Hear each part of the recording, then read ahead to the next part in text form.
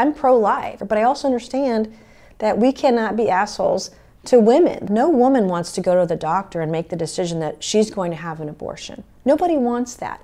And what are we doing to ensure that she doesn't have to make that decision? Are we giving her greater access to birth control? Well, no, we're not. What are we doing for the babies who are going to be born who were unwanted?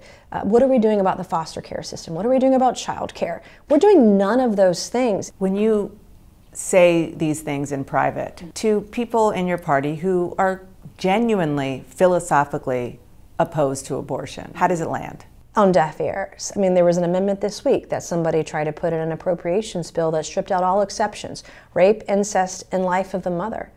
What the hell are you thinking? Like, why? That is not where the majority of people are. Without changing, are Republicans doomed in moderate districts like yours?